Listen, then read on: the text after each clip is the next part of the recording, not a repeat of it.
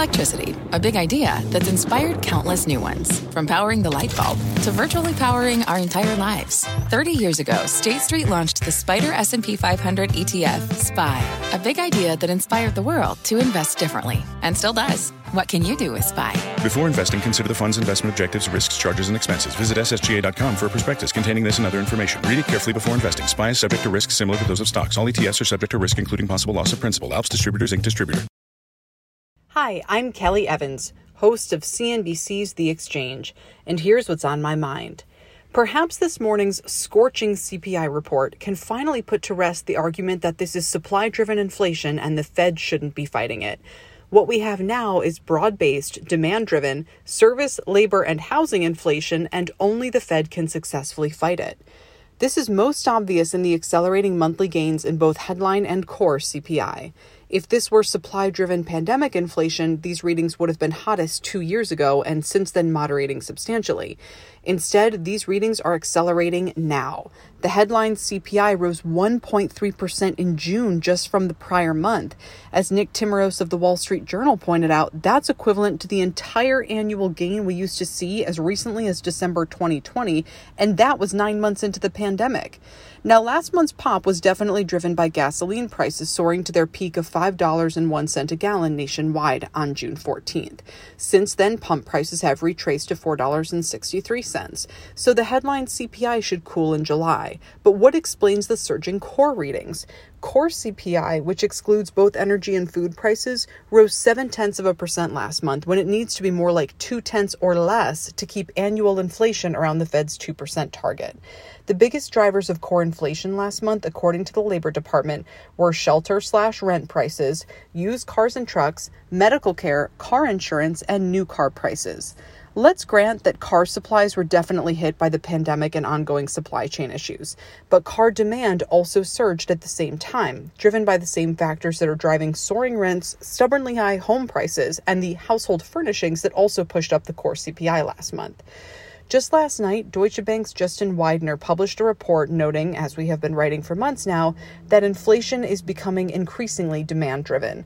2/3 of the inflation rate he now attributes to demand-driven components and only 1/3 to supply constraints. Demand-driven is another way of saying fueled by government stimulus, whether from the Fed or the fiscal side of the equation. Recall, the Fed grew its balance sheet by nearly $5 trillion after the pandemic hit, while fiscal policy contributed about $5.2 trillion of stimulus, per Christina Romer. The fiscal side has already dropped out of the picture, as embodied by Joe Manchin, but the Fed is only now racing to bring monetary policy from stimulative back to neutral and by next year likely constrictive. Whether or not that sends the economy into the recession in the coming months is kind of beside the point. Consumer prices have now surged 16% since before the pandemic hit, according to Peter Boockvar. Consumers' inflation expectations have already become unanchored in the short term, and most households already feel like they are in recession. The Fed is right to try and fix this mess now, which it could have prevented by tightening more aggressively 6 to 12 months ago. Otherwise, the solution could get a lot worse. Policy fixes to inflation, like rent, price, and wage controls, are notoriously counterproductive. They could weaken the U.S. economy and ingrain inflationary pressures for years longer than necessary. Larry Summers has already floated tax hikes as one way to help lower inflation. Jason Furman responded to this morning's report by saying fiscal policy should quote-unquote help, i.e. slow the economy, through $500 billion of deficit reduction, i.e. tax hikes, and by slowing prescription drug prices via Congress. As for the Fed, the case for another 75 basis point rate hike at its meeting later this month now looks more convincing. In fact, Canada's central bank this morning just came out with a surprise full-point rate hike, taking its rate to 2.5%. Deutsche Bank thinks the U.S. needs to get rates up to around 4.1% by next year from around 1.6% currently in order to bring the economy back into a sustainable long-term equilibrium. Even as Fed officials have focused more attention on inflation drivers outside of their control, recent inflation data have been increasingly influenced by a factor they can impact through tighter monetary policy, demand, wrote Deutsche's Widener. And as his estimates show, the Fed still has a long ways to go on that front. Thanks for listening. Be sure to follow the Exchange podcast and catch our show live weekdays at 1 p.m. Eastern only on CNBC. See you then. What's on the horizon for financial markets?